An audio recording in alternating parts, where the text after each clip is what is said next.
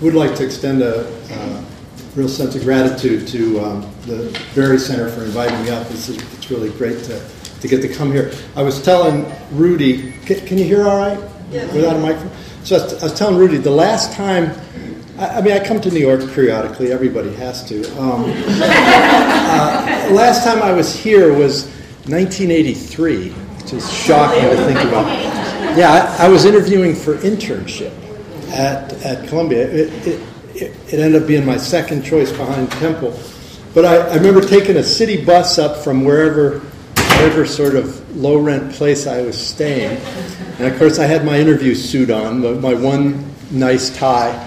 And the bus came up towards Columbia and then headed east. So all of a sudden I see the hospital vanishing in the back window of the bus. And I pulled it, yanked on the chain, and the guy stopped. And then, so now I'm 12 blocks from the hospital and 2 minutes to get there. So I run in to meet the chairman of medicine, sort of soaked through my interview suit. So they're amusing memories of Columbia, not entirely fun. So I'm going to talk about some of the stuff that our group does on GLP-1.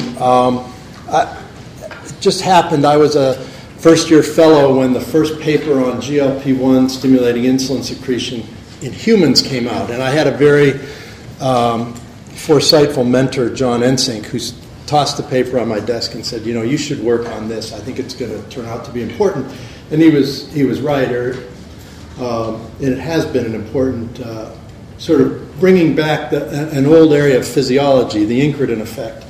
And so our group has been, for a while now, trying to figure out the actual mechanisms of the Incretin effect and how GLP-1 acts.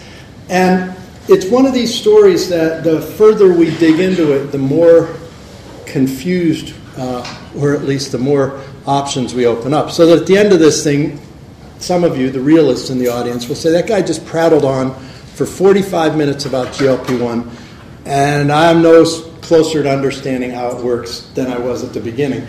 And you'll be partially right, but I will try to make it sort of interesting as we go through there. So this is what I hope to talk about today. I'm going to talk about the incretin effect and the conventional mechanism of incretin action, and then I'm going to talk about how there's problems with this model when you consider GLP-1 and present some alternative mechanisms for GLP-1 action and some new stuff that we think gives insight into this, and then give you a conclusion at the end.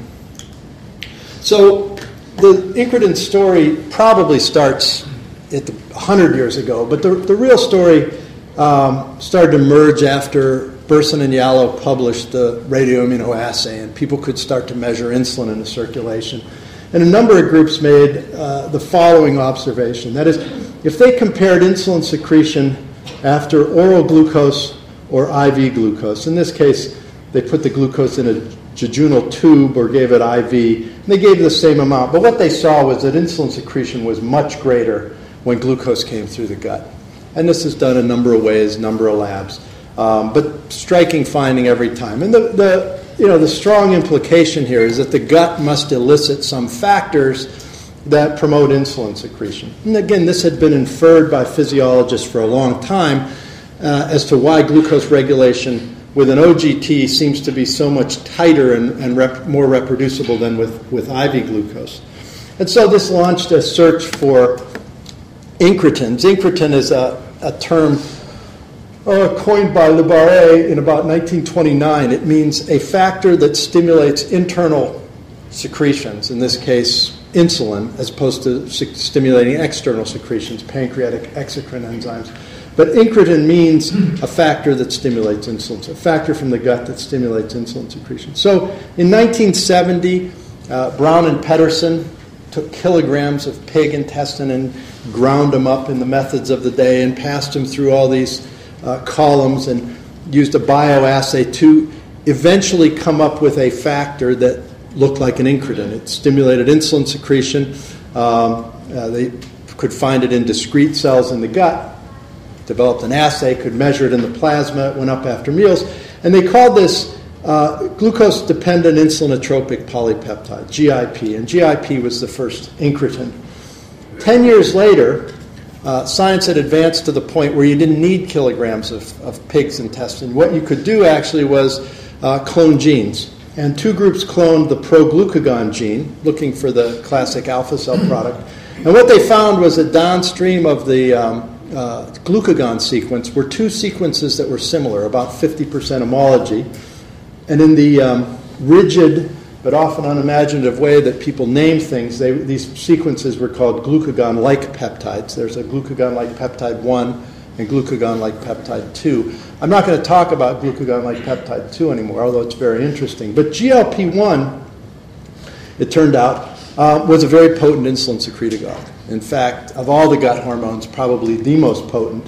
And subsequent studies showed that GLP-1 was the second incretin. And it's just a schematic of a gut endocrine cell. These are, in the yellow, are just sort of workaday enterocytes that bring in nutrients and do the work of the absorptive work of the small intestine. And then scattered every, 500 or 1,000 enterocytes is an endocrine cell. And we know they're endocrine cells because they have secretory granules. There's probably about 19 different endocrine cell types.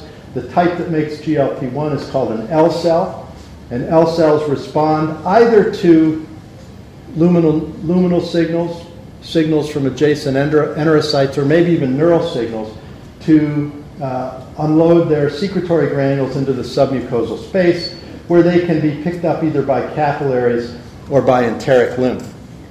And this is how we think the gut endocrine system works. These are some rat intestine stained for GLP-1 cells. This is what we call the mountaintop view. That is, if the villi come off the wall, we section like this, and you can see now we're looking down the villi, and this is the single layer of enterocytes here. This core is where the capillaries, lymphatics, and nerves are. And you can see here, scattered around in green, these are GLP-1 cells. You can see the nucleus. It looks not unlike that schematic I showed you. This is a fingertip cut, so we cut down the villus, and you can see much the same thing. Here's the enterocytes. Here's the GLP-1 cell. Here's the core of the villus, theoretically where all the signaling takes place, either by secretion or potentially neural mechanisms.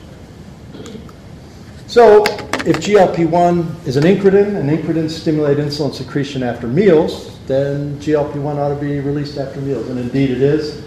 This is from Jens Holst's group. It's replicative of about 300 such studies where healthy volunteers have incretins measured and then they eat.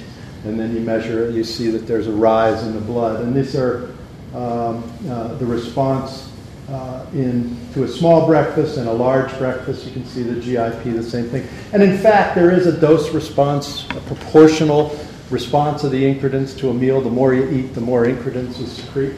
I think of the incretin system as a feed-forward mechanism. There's no evidence that there's a link back from insulin secretion. But essentially, when we eat and the blood sugar goes up, in healthy people, even 10 milligrams %, the beta cell becomes active. And it is now secreting insulin and prone to other stimuli. What the incretins do is adjust the gain on the active beta cell such that the insulin response is appropriate for the amount of nutrients that are going to come in. And it's a very nice system, and it's why healthy people actually have a peak in their insulin secretion before their blood sugar even rises to its peak. And it's why the blood sugar is about the same no matter how much carbohydrate you ingest. And so this is a very nice system of regulation, controlling, matching internal functions with what's coming in from the external environment. Well, for incretins, they're small peptide hormones. Small peptide hormones work through specific receptors, and there is a GLP and a GIP receptor, and these are unique to the ligand that they bind. That is, GIP doesn't talk to this receptor, and GLP doesn't talk to the GIP receptor. These are in a bigger family of receptors, the secretin glucagon family B of G protein coupled receptors, and they work through a common mechanism. In fact, it's very difficult to find clear differences in the second messengers from these two incretins, kind of raising the point of why this redundancy. That's something I won't shed any light on today. These receptors were cloned from islet cells. If incretins stimulate insulin secretion, that would be the logical place to look for them. But the GLP receptor is expressed other places, and that's been a lot of the sort of interesting discovery in this area. So now we know that the GLP receptor seems to be expressed on the heart, both in mice and humans, and on endothelial cells in various vascular beds. So there is an emerging biology of GLP-1 in the cardiovascular regulatory field, and I think this is going to be really important. It's curious to me that there have actually been some studies in humans that show potential benefits of GLP-1 in the setting of cardiac ischemia and heart failure. And, you know, these were published 8 years ago and nobody's really taken off. I mean, my cynical view is that the cardiologists are so busy now printing money that they have no time to do basic discovery, but we'll see how that plays out. The GLP receptor is also expressed in the brain, in discrete nuclei, and in the peripheral nervous system, and I'll talk about that. And then it's expressed widely in the GI tract, although, ironically, this is where we know very little about GLP-1 function. So there have been a number of studies, loss of function studies, that demonstrate conclusively that GLP-1 is a physiologic incretin, that it's necessary for normal glucose tolerance. And I'll walk you through that. So this is a knockout mouse made by Dan Drucker and colleagues at the University of Toronto in '96. And I think at last count, we have a postdoc who keeps tabs on this. This mouse has been in 436 publications, so a very productive animal. But when you knock out the GLP-1 receptor, in this case, homologous recombination, it's a developmental knockout, animals are glucose intolerant. These are wild-type animals and GLP knockouts given a glucose load, and you can see that these guys don't regulate their glucose normally. There are peptide antagonists to the GLP-1 receptor that you can give to animals or to humans.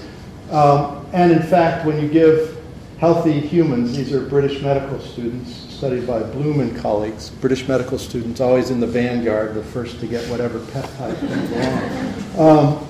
And you can see that when you block the GLP-1 receptor, these healthy young people become glucose intolerant. The difficulty in a study like this is it's hard to measure, it's hard to demonstrate that this is because insulin secretion is impaired, because this difference in glucose is enough to drive insulin secretion, and so it's sort of hard to sort out the contribution of GLP-1 to the beta cell function in these guys. It turns out that subsequently we've learned that GLP-1 actually has a portfolio, a range of effects that tend to regulate blood sugar, so that there's stimulation of the beta cell to make insulin. There's also inhibition of alpha cells, suppression of glucagon secretion, and this coordinate regulation of the islet tends to promote glucose tolerance. GLP-1 delays gastric emptying, probably not by affecting the stomach, but through neural mechanisms, and slowing the passage of nutrient chyme from the stomach to the intestine will certainly blunt the rise in blood sugar.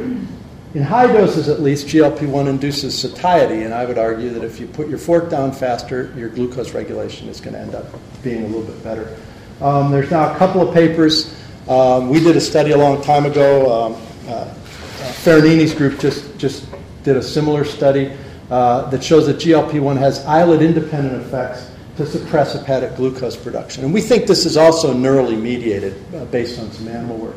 And then finally, this is the least established of these broad range of effects, is that there's some notion that GLP-1 might actually help drive glucose into cells.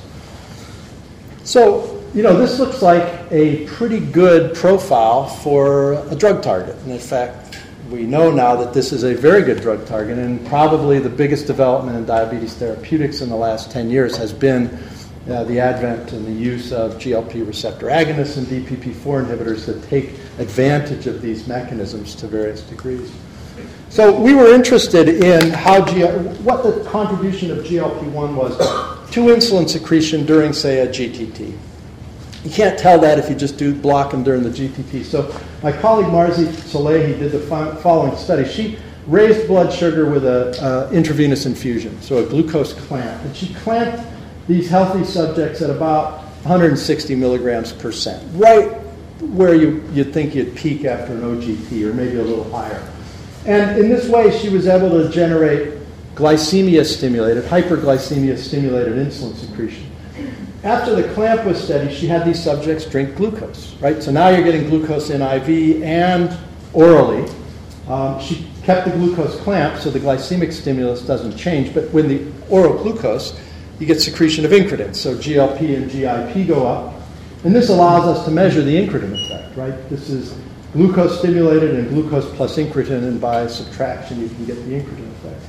And then we repeated these studies, once with saline and once with the GLP receptor antagonist, to try and tease apart what the GLP contribution was. And this is the glucose in the glucose clamp. You have to give them a lot of blood sugar to come up. You get this steady state. And then when they drink, you have to turn the glucose off, and then gradually it comes back on, suggesting that there's insulin secretion. And indeed, that's what happens. So the glucose alone stimulates insulin secretion about fourfold from baseline. But you can see at a fixed glucose, as soon as you eat, you invoke all these factors that are really potent in regulating insulin secretion. And now insulin is about 20-fold above baseline. So you get this huge, and this is the incretin effect. This is that phenomenon I showed you in the first slide. Well, it turns out if you infuse exendin 9 and block GLP receptors, you really put a big hole in insulin secretion. And it turned out in our group of about 10 healthy volunteers, this accounted for 30 or 40% of post-OGT insulin secretion. And our bet is that if we could do a similar study with a GIP antagonist, we could knock down another 30, and that there'd be another little 20 or 30% that may be neurally regulated independent of the incretins. Those last two are speculations. So the other interesting thing in this study was, when you do an oral glucose tolerance test, usually glucagon sort of goes down. There's a suppression. It's not as strong as with an IV GTP, but this is the control glucagon levels. And you can see after the glucose, there's a tendency for them to go down. In fact, when you block GLP-1, the basal levels go up. We expected that because we'd seen that in animal studies. But there's actually now this positive secretion of glucagon during an OGT, suggesting that GLP has this important role to dampen the alpha cell during the postprandial phase. And this obviously would also contribute to insulin secretion. So the studies I've shown you so far, the description of the incretin effect, fit with what I call the conventional model of GLP-1 action, an endocrine model, whereby GLP-1 is secreted from L cells in the gut, collected in the submucosal space, where it's sort of consolidated in the portal vein. It burbles through the hepatic sinusoids in the liver, out into the central venous system, through the lungs, back to the arterial circulation, and then out to target tissues like the beta cell, where it can interact with GLP-1 receptors and stimulate insulin secretion, or theoretically inhibit glucagon release. And this is the model I grew up with. This is a model that's still widely promoted. Turns out this is a useful model for selling GLP-1 drugs, and so that there has tended to be a lot of information published and distributed in slide form to promote that. Those of us that work in the field, though, have been troubled by this model for a long time. There are certain aspects of the GLP-1 system that really don't fit a purely endocrine action for GLP-1 on the island. And I'll show you this. So one, it's secreted in relatively low levels, and the dynamic range is small. There's rapid intravascular metabolism. The effects are apparent even when plasma levels are low. And this is very confusing, but I can show you some data on that. And then the receptor is not present on all the appropriate tissues. For example, when we did our study to clamp the islet and show that GLP-1 suppressed hepatic function, we had a hell of a time getting it published, because the summer before, a couple of groups had come out and said GLP-1 receptors are unequivocally not expressed on the liver. And so people told us over and over again, this effect on HGP has got to be some kind of artifact of your method, because GLP doesn't affect the liver cells. Well, probably it doesn't affect them directly, but it's not to say that it doesn't have actions that are indirect. So I've shown you this data already once before. This is incretin secretion after meals.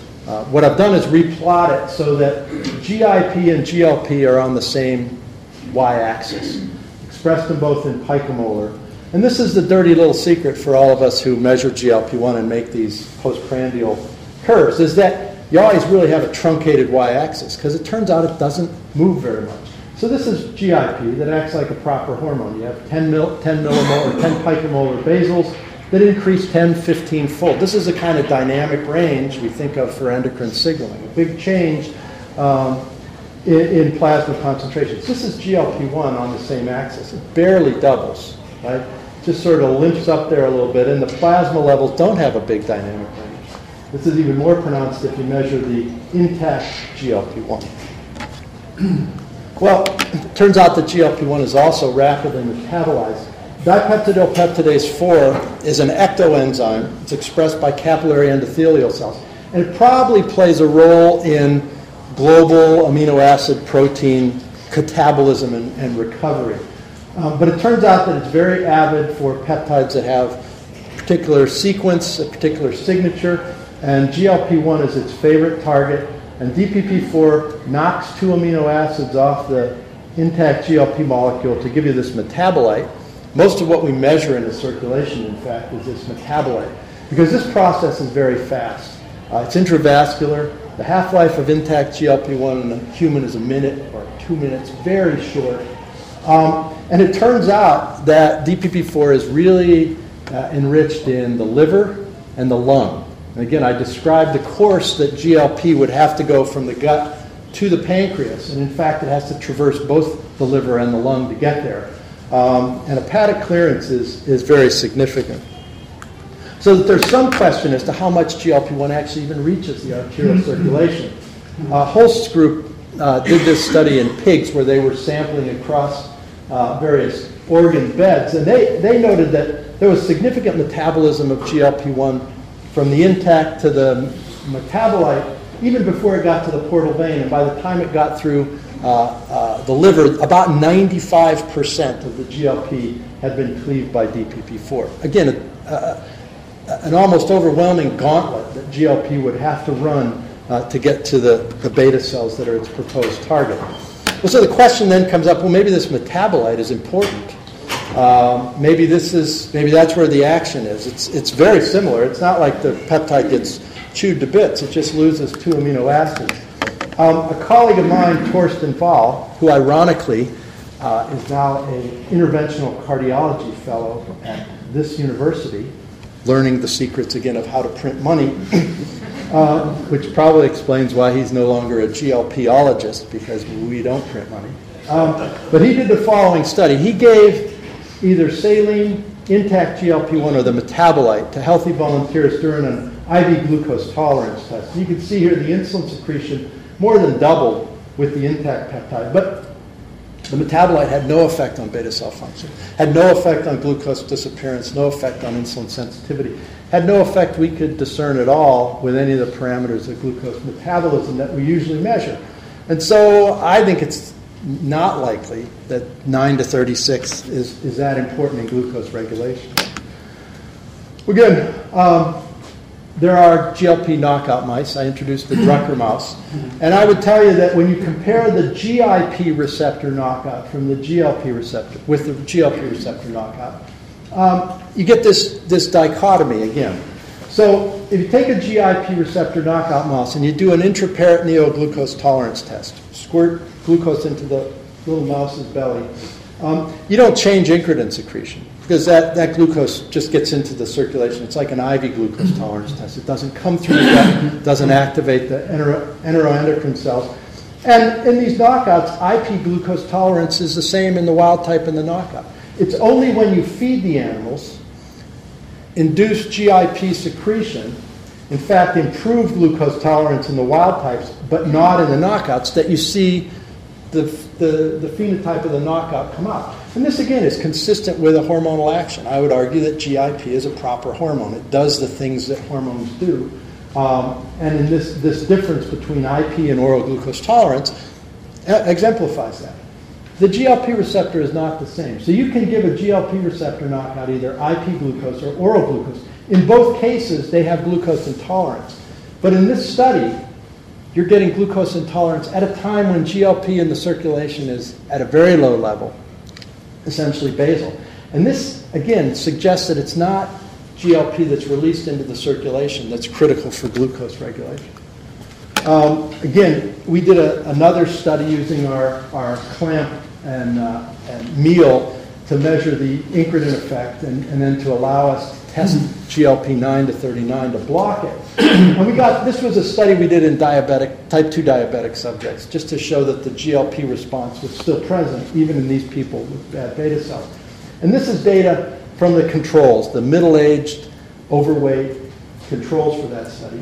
And this was the observation we made here that sort of blew our minds. So you can see here, this is insulin secretion after hyperglycemia plus incretin release. And of course, we block it with GLP-1. But look at this. There seems to be a difference here, too, in the 60 to 90-minute period before they ate, right?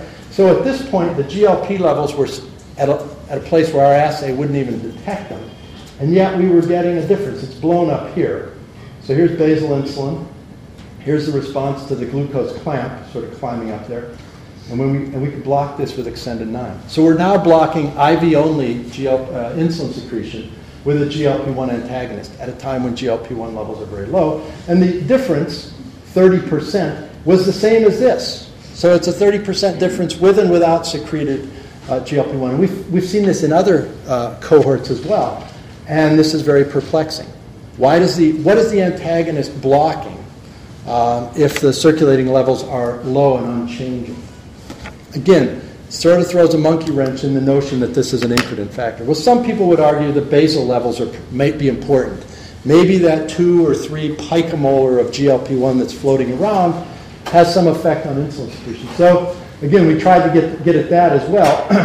We raised blood sugar very modestly in some healthy people with a clamp, and then gave this staircase of GLP-1, essentially trying to build a dose response every 30 minutes or so. And we measured then GLP-1 levels here in black, and you can see these are the basal levels. And with each step of the infusion, we get a little increment in GLP-1. But plasma insulin didn't change. This is hyperglycemia-stimulated insulin secretion. It doesn't change until the GLP-1 levels are 3-4 times basal before now the insulin secretion goes up. And what I can tell you is out here it gets exponential. But the point is that the basal levels, that really low circulating levels, don't seem to do a hell of a lot.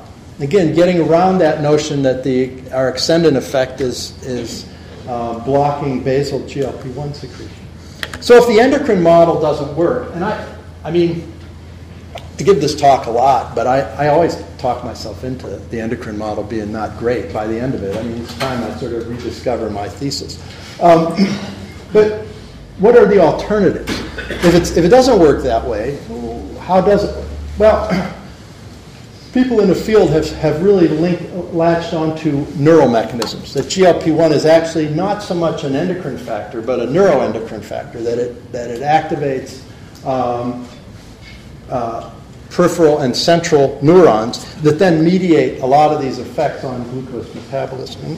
I'll show you one study we did. So it turns out that the abdominal viscera are served by sensory neurons who have their cell bodies in the nodose ganglia. Nodose ganglia, just right outside the base of the brain in humans, there's about 12,000 neurons on each side. But these neurons have axons that go down to the viscera, and these are the way that visceral sensation is mediated. And these project to all sorts of organs, the heart and lungs, the stomach, the intestine, the portal vein. The liver actually doesn't get a lot of sensory innervation, but the portal vein is densely innervated. Again, Torsten Ball, the guy that's in the cath lab slinging catheters this morning, did this study. He figured out how to get the nodose ganglia out of a rat, which is no mean feat, but he isolated RNA, and he found that the nodose ganglia expressed a lot of GLP-1 receptors. Other people have found this too. But what was interesting to us was the density was kind of comparable to what we saw in the islet. Here again, the liver, being a true negative PCR, certainly doesn't seem to be expressed. And what Torsten did then was section portal vein and do immunostaining. So this is looking at the portal vein like you're looking down a cannoli without the cream in it. And here's the lumen, right? And here's the wall. And then this is stained for synaptophysin, which is a good marker of neural processes because it stains synaptic vesicles. And you can see that there's a lot of neural processes in the wall of the portal vein. It's actually dramatic on high power if you compare portal vein with hepatic artery, which has a little bit of sympathetic nerves in it. But there's this dense lattice work of neural processes. He then put an antibody to the GLP-1 receptor on there and found that there was a lot of double staining. That is, that the bouton in the neural processes in the portal vein had GLP-1 receptors in them. And this suggested this is the neuroanatomic substrate for neural signaling in the portal vein. And the portal vein would be a great place to mediate GLP-1 action because that's the vascular bed where the plasma levels are highest. You could integrate with other nutrients, which is what you'd want to do in incretin signaling. And a couple of groups had shown that if you put GLP-1 in the portal vein, you increased vagal firing. So there was some suggestion that this might work. So Torsten did the following study. He put a jugular catheter in some rats, and in other rats he gave a portal catheter. And he gave a dose of Exendin 9, the antagonist to the GLP-1 receptor, that was insufficient to block glucose tolerance when given systemically. He did a dose response and found a low dose. And you can see here when he does an intragastric glucose tolerance test with rats getting either Exendin 9 or vehicle in the jugular vein, that is in the systemic circulation, the glucose tolerance was identical. Yet when he blocks the GLP-1 receptor selectively in the portal vein, now he gets this 30-40% rise in glucose, suggesting that GLP-1 signaling in the portal vein is one place where its actions are mediated. And while he was doing these studies in rats, Richard Bergman's group was doing similar work in dogs to suggest that this visceral neural loop is actually operative and is one way to explain GLP-1 signaling. Well, it turns out that the same neurons that go to the portal vein go to the intestine as well. And I showed you that in the intestine, in the middle of the villi, are these neural networks. And in fact, this is from Joel Elmquist's group, and it shows an intestinal villi.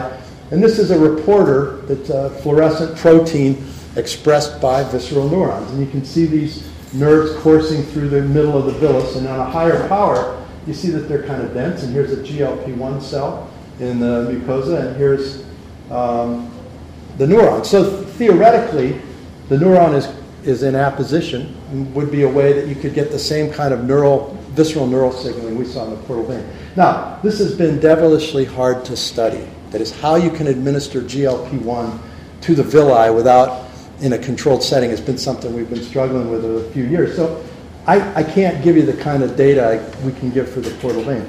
But I think if you talk to people in the field, this is sort of a place where people are putting down some chips. This is a place where there's some enthusiasm that this might be the physiologic mechanism of GLP-1 action. That is, if this is the place in the body where GLP-1 concentrations would be the highest. And although there is DPP-4 in the gut, the ratio of metabolite to intact peptide is probably highest right here. So this is the model. Jens Holst, who's a Danish physiologist and surgeon, who's sort of one of the fundamental contributors, one of the leaders in the GLP-1 field, has proposed this model and has been out there with it for 10 years. But again, his notion is that GLP-1 secreted into the submucosa activates these visceral neurons with their cell bodies in the nodos, connect in the hindbrain, and then you get these reflex loops. And this explains a lot of GLP-1 effects, right? The gastric emptying effect, which is sensitive to vagotomy. GLP-1 won't suppress gastric emptying if an animal has a vagotomy. The satiety effects seem to be mediated in the hindbrain. The alpha cell effects are probably neurally mediated because the GLP receptor is not expressed on alpha cells, and even the beta cells. So this is a nice working model, although a tough nut to crack, I will tell you. So the question we've been wondering as we've been talking about is GLP-1 an endocrine factor or not is, are the beta cell GLP-1 receptors necessary to mediate effects on glucose tolerance? I mean, that would be the sort of a dispositive way to get at the question. If you could knock out the GLP-1 receptor from beta cells, and look and see what happened. And it turns out this is a tractable question. My colleague Randy Seeley convinced our dean a few years ago that if he invested a little bit of money in some mice, we would be able to turn that into grants down the road. And got him on a Sunday morning when he was feeling high-spirited, and he agreed. And so we made some mice, one of which was an animal that had LOX P sites flanking the 6th and 7th exons of the GLP-1 receptor. This is the part of the receptor that Drucker knocked out in his global knockout. And theoretically, then, after a Cree is applied, you lose this part. Here's the 7 membranes of the GLP-1 receptor, and in white here is the part that gets knocked out. And this extracellular loop is really important for interaction of the ligand with the extracellular domain. So we thought this was a good area to do it. When we crossed this floxed animal with an animal that expressed Cree everywhere through a CMV promoter, you can see that the wild types have a band here from this PCR, whereas the knockouts have this small band. And it's a nice knockout. And when we looked at places in the body where there would be GLP-1 receptors, say the nucleus of the solitary tract in the hindbrain, the knockouts had none, the wild types had some, the hypothalamus similarly, the ileum similarly. You can see here glucose tolerance was impaired in the global knockouts compared to wild types. When you gave the wild types a GLP agonist, you flatten the glucose tolerance. These guys don't respond at all. Likewise, the wild types suppress food intake with a GLP agonist.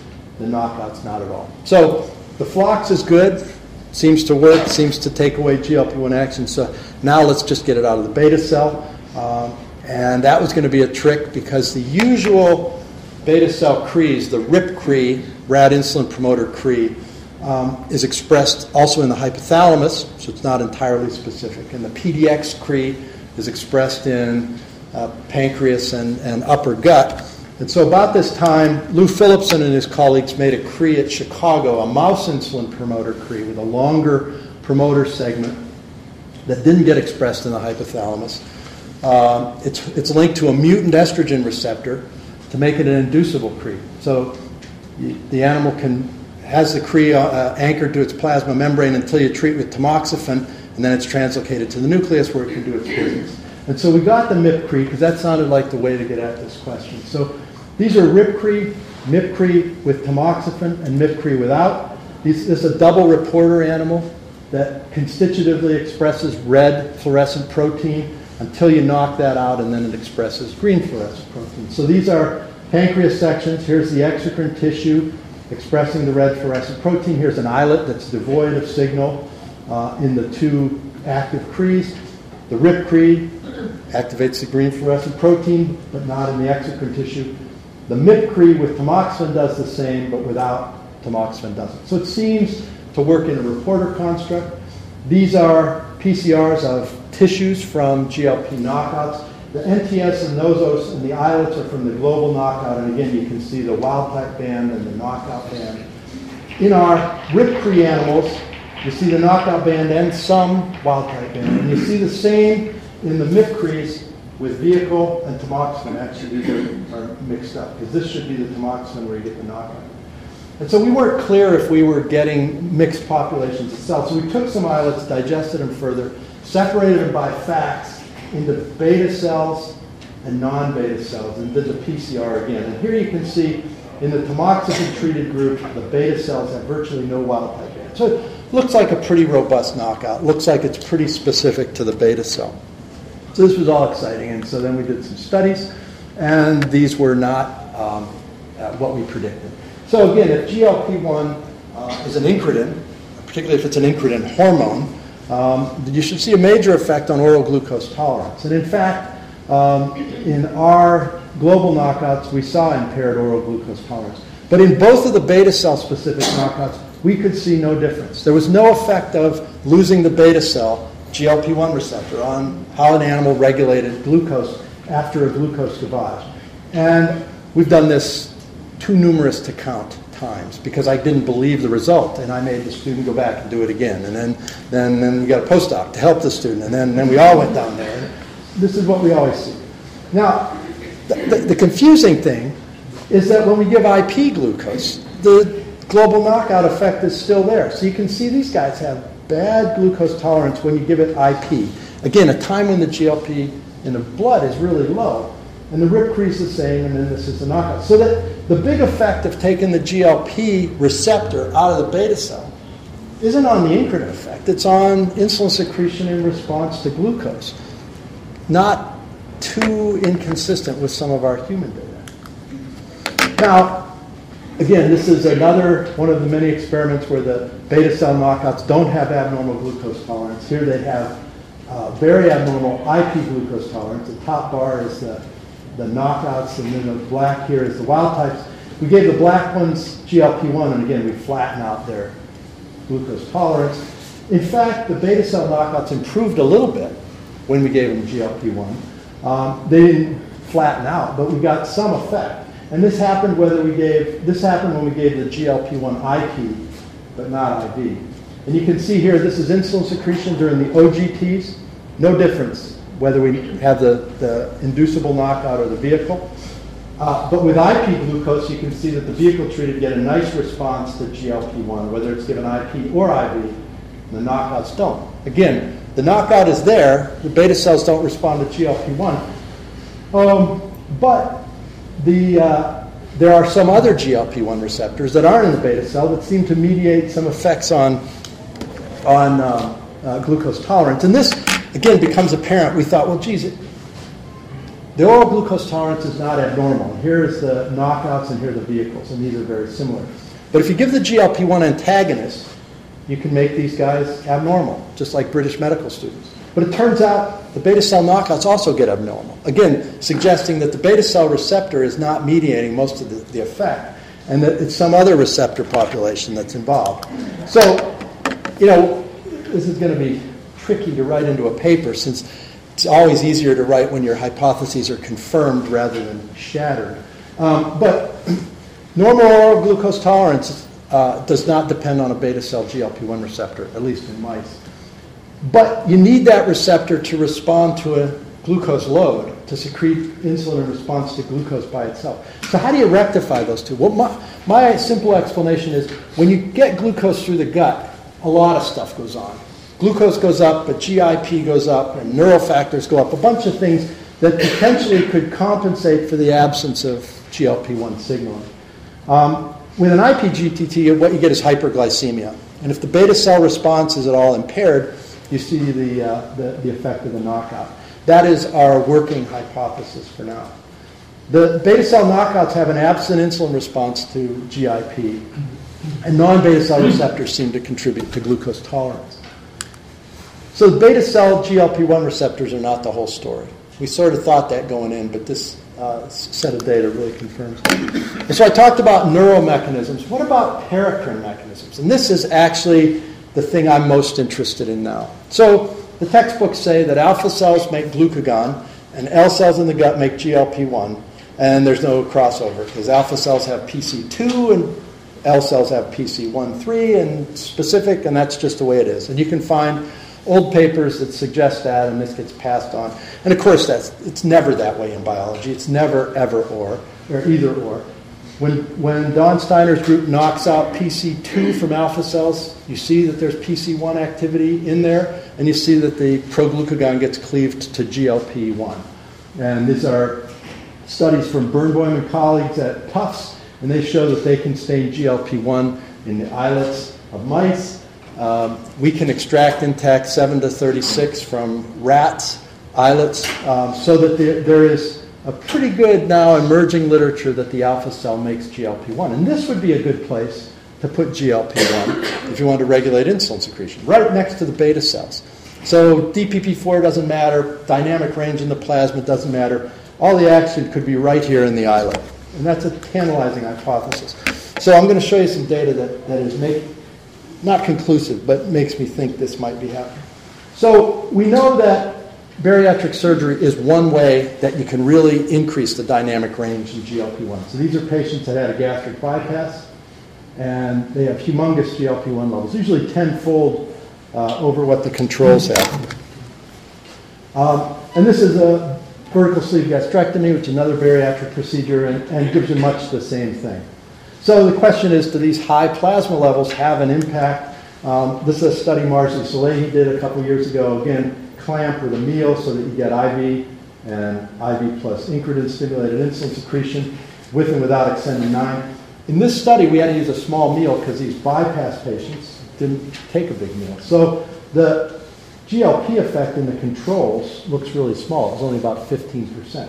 But look at the effect in the gastric bypass. For one thing, they have this huge insulin response to meal ingestion, and that's well known. But when you block GLP-1, you just knock the bottom out of it. It becomes really a big effect. So that the 15% GLP effect in a healthy person is 50% in a bariatric surgical patient. So, this would be one instance where I say, well, maybe GLP-1 does act as a hormone in this circumstance. So we have had put some effort into studying bariatric surgery, and we have animal models. So these are mice that have a vertical sleeve gastrectomy or a sham operation, or they're pair-fed to the VSGs. This is pair feeding done by an endocrine group, imperfect. That's all I can say about it. It's not our stock and trade. But these are the shams. Here's the weight loss in the VSGs. Pretty nice. And here's the glucose tolerance, which is really impressive. So the shams and the pair-feds have comparable IP glucose tolerance, and the sleeve gastrectomies have this terrific improvement in glucose tolerance. And this is interesting to think about. We don't know how this happens, and these are questions we're asking. Well, what if you do a vertical sleeve in the guys without the beta cell GLP-1 receptor? Does it matter? Well, it turns out it does. So here's VSG in a vehicle-treated animal, so the knockout is not activated. Here's the shams in black, and then here's the guys with the beta cell knockout. You lose the effect of the VSG when you don't have beta cell GLP-1 receptor. So all of a sudden, here's a place where the beta cell GLP-1 receptor seems to matter. And not only is it take away IP glucose tolerance, but now you see an oral glucose tolerance phenotype 2 for the first time. Well, so these were really, again, tempting. We went along with our human data. We were busily measuring plasma levels of GLP-1. Then we looked at the islets a little bit. So in these animals, in a VSG animal, there's a significant increase in insulin secretion. The basal levels are low, and you get a much bigger fold increase, whether you study it in vivo or in culture. These are islets. Studied islets removed from VSG animals and studied in culture. So there's a beta cell effect. The insulin secretion is better. We just happened to take islets from these studies and extract them and measure peptides. And so the insulin content in the VSG and the sham animals was virtually identical. But when you did a VSG, the content of GLP in the islet went up fourfold. So that there was this big, when we normalized it for protein or for insulin, there's this big difference in the local concentration of intact GLP-1. Again, in our view, suggesting that this paracrine mechanism that I raised may be operative. Now, we don't have much beyond that, but this is something we're going to be very interested in tracking down. So I want to talk quickly about the brain GLP-1 receptor, because I think that's important in glucose metabolism as well. So there is a very well-defined brain GLP-1 system. There are neurons in the nucleus of the solitary tract that make GLP-1. It's one of the primary peptide neurotransmitters in that nucleus. That's the only place in the brain it's made. So if you're an endocrinologist, this is handy, because then you don't have to learn all those other brain areas that they're always teasing me about at lab meeting. But so this is where all the GLP-1 comes. And again, I would point out that the NTS is where visceral signals come in from the gut. The GLP-1 receptor is widely dispersed in the brain, including the amygdala, the PVN, and other hypothalamic nuclei. And over the years, we've done a variety of studies putting GLP-1 in particular neurons and measuring outcomes. So if you put GLP-1 in the brainstem or the PVN, you suppress food intake. And you don't make animals sick. They look like they're sated. If you put GLP-1 in the amygdala, they get an aversion. They act sick. But their food intake effect is not as impressive as these guys. If you put it in the arcuate nucleus, you suppress hepatic glucose production, have no effect on food intake. And then you can put GLP-1 in a number of these regions and activate the HPA axis. So it seems that the GLP receptor distribution is critical for the effects that we see with GLP-1. Well, we wondered if it could regulate insulin secretion and glucose tolerance. So my colleague Lena Yessen did the following study. She did a glucose clamp in rats with or without Exendin 9, the GLP-1 antagonist, delivered into the third ventricle. And you can see here the glucose levels were raised from a basal of about 90 to about 225. And when you block GLP-1 with Exendin 9, you suppress insulin secretion. What I didn't show you is you also raise glucagon secretion. So the effects that we see with peripheral GLP-1 on islet regulation hold for central GLP-1 as well.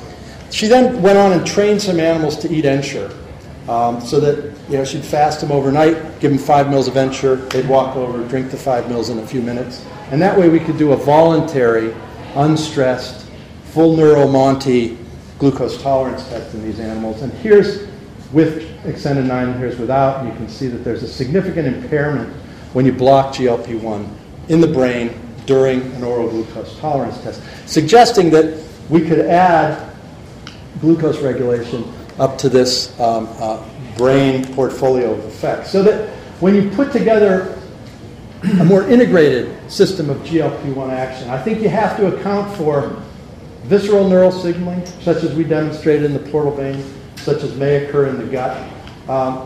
Brain activity. We don't know how the NTS GLP cells are regulated, but they seem to be important in glucose metabolism as well as other things. And I can't tell you there's not some direct hormonal effects. We haven't absolutely ruled that out. And I think in some settings, say treatment with GLP-1 agonists, injections of drugs that get to very high levels in the circulation and aren't metabolized, you may have endocrine effects. So what I would wrap up by saying is that GLP-1 is essential for normal glucose tolerance. It's a proven drug target. It's been effective for developing diabetes drugs. That you must consider alternatives to the endocrine model of GLP-1 action. It's not a simple system. It looks like it's going to be multi-layered at best, and how the various signaling pathways interact, I think, is going to be critical.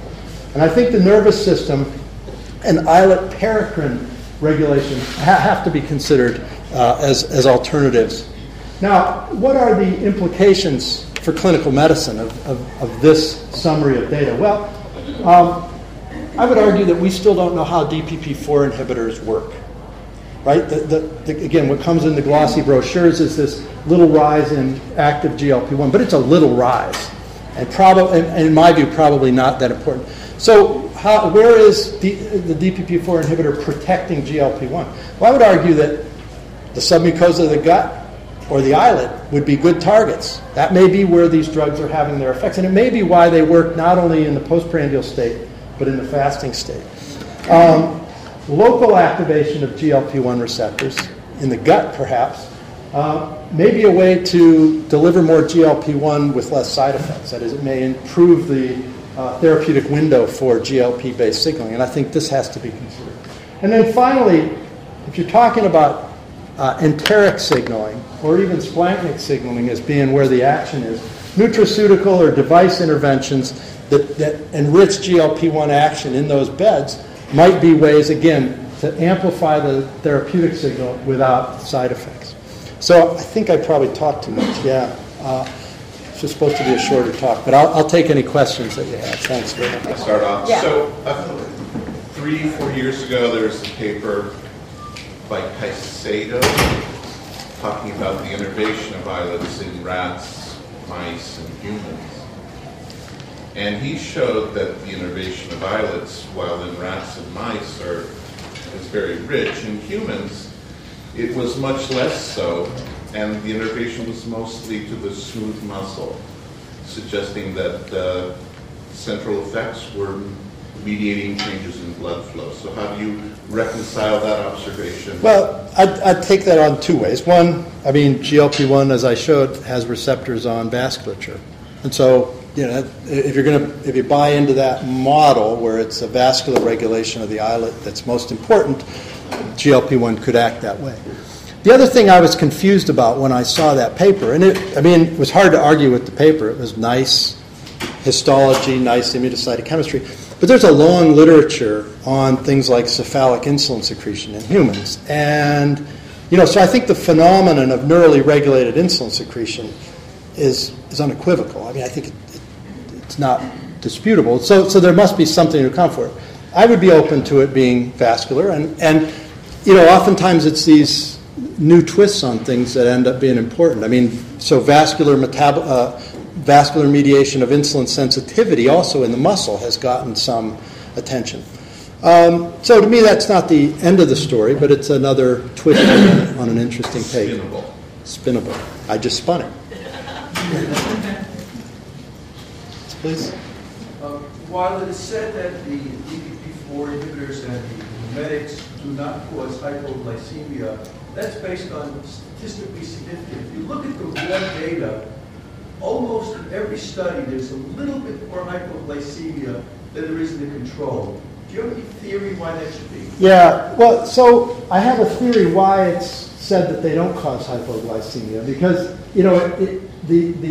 there's pretty good physiology to suggest that in the absence, at basal glucose, the incretins have a much muted effect to stimulate insulin and suppress glucagon. So that the difference in a healthy human of the effect of GLP-1 with the blood sugar at 85 and 95 is enormous.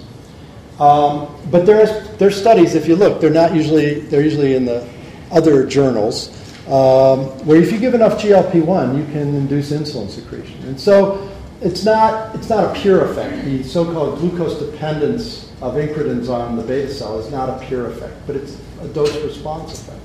And so I would be open to the fact that some people would get hypoglycemia. Now, if you go into the literature and you look at the old trials on metformin, which also doesn't cause hypoglycemia, you find small differences, but they're real and consistent across the board, that if you take metformin versus non-metformin treated people, there's a little bit of hypoglycemia. So I think in diabetic patients, there's very few drugs that are non-hypoglycemic. Nonetheless, metformin is not an insulin secretagogue, whereas I think you could say that at least part of the action of the incretin mimetics and the DPP-4s is as a secretagogue. And so in that light, the fact that they don't cause a lot of hypoglycemia is interesting and consistent with the physiology. There is an islet signaling channel ion mechanism that's been described in a couple of studies as to why GLP-1 needs closure of the KATP channel, etc., to have its effect. And I've memorized that several times, like the steroid biosynthetic pathways and things like that, and I readily forget it. So I can't tell you exactly why the incretins are glucose dependent. But I think the clinical data is not that different from what we would expect. But I think it would be wrong to say these drugs never cause hypoglycemia, just a decreased risk. So there's some off-label use, some of the GLP-1 receptor agonists in type 1 patients who certainly have a clinical response, which with a lot of hand-waving, I think we often attribute to delayed gastric emptying, but it seems to be broader than that. I'm wondering if there's animal models and... Yeah, actually there's a study from the mid-90s by Werner Creutzfeldt. I think it was Werner Creutzfeldt's last first author study. And they gave infusions of GLP-1 to type 1 diabetic patients and dropped fasting glucose from about 220 to 150 and had a big decrease in glucagon. And so that was their conclusion, was that this might be useful in an insulinopenic patient because even though alpha cells are dysregulated in type 1 diabetes, they did seem to respond to the GLP-1.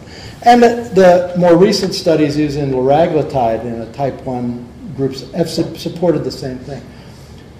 It was interesting to me last summer at the meetings, if you went to the diabetes therapeutic sort of